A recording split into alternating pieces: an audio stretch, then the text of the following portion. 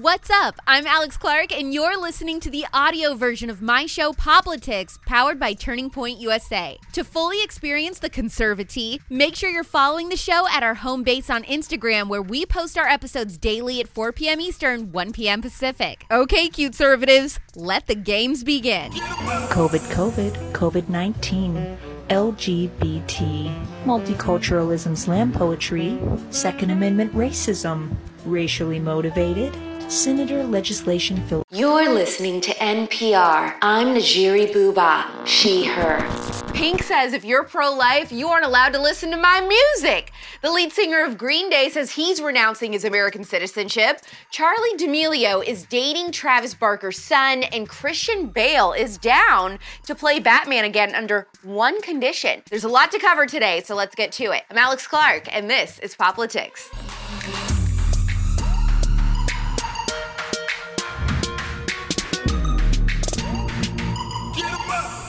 Millennials know who Pink is, but does Gen Z? I seriously question it. No way young Gen Z could name a song because her last hit was 2013. Just give me a reason, just a little bit's enough.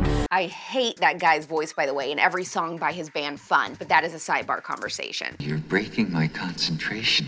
You're distracting me. Back to Pink. She tweeted, "Let's be clear. If you believe the government belongs in a woman's uterus, a gay person's business or marriage, or that racism is okay, then please, in the name of your Lord, never effing listen to my music again.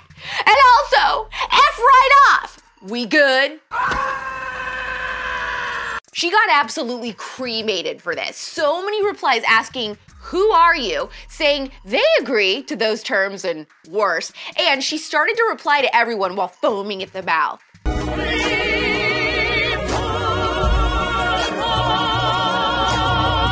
The fact that celebrities say things like this and think it's activism is so embarrassing for them. Are you pro-life? Then you aren't allowed to listen to my music anymore. I mean, what does she expect to happen? Oh my gosh, I guess I need to be pro-choice so I can listen to my favorite song from 10 years ago when I'm in the waiting room at the dentist office. No, you don't! No, I do! I've been If this isn't bad enough, Billy Joe Armstrong says he's renouncing his U.S. citizenship and moving back to the U.K. America, I'm renouncing my citizenship.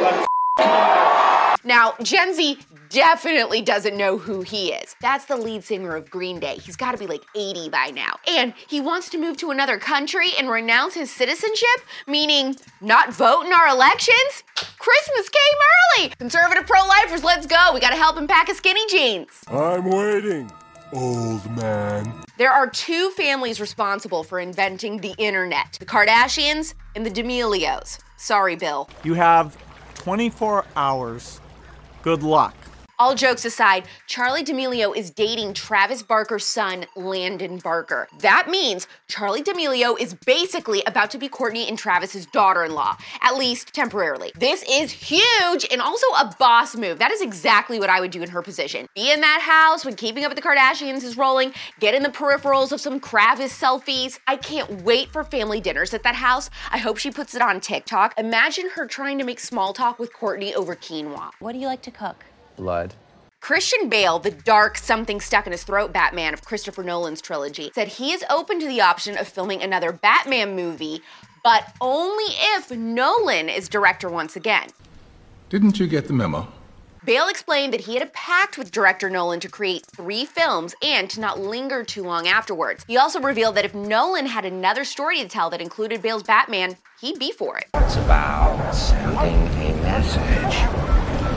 Since the Christian Bale Batman days, both Ben Affleck and the recent Robert Pattinson stepped into the Batcave to play the role of the world's greatest detective. So the question is, will they revive the highly successful Nolan Batman? If they did, I have no doubt in my mind that Christian Bale could gain an insane amount of weight for the role again. This was a very crackhead energy episode, and if you didn't appreciate it, you're never allowed to watch this show again. Pink energy! Like this episode or you're blocked. Comment what your NPR on-air name would be. Don't forget that Najiri Booba is taken.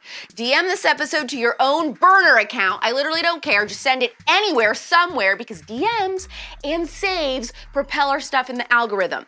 We're back tomorrow at 4 p.m. Eastern, 1 p.m. Pacific, and that is the last episode until next week because of the holiday. It's a tragedy, but also not, because America. It's pop culture without the propaganda every single day. I'm Alex Clark, and this is Poplitics.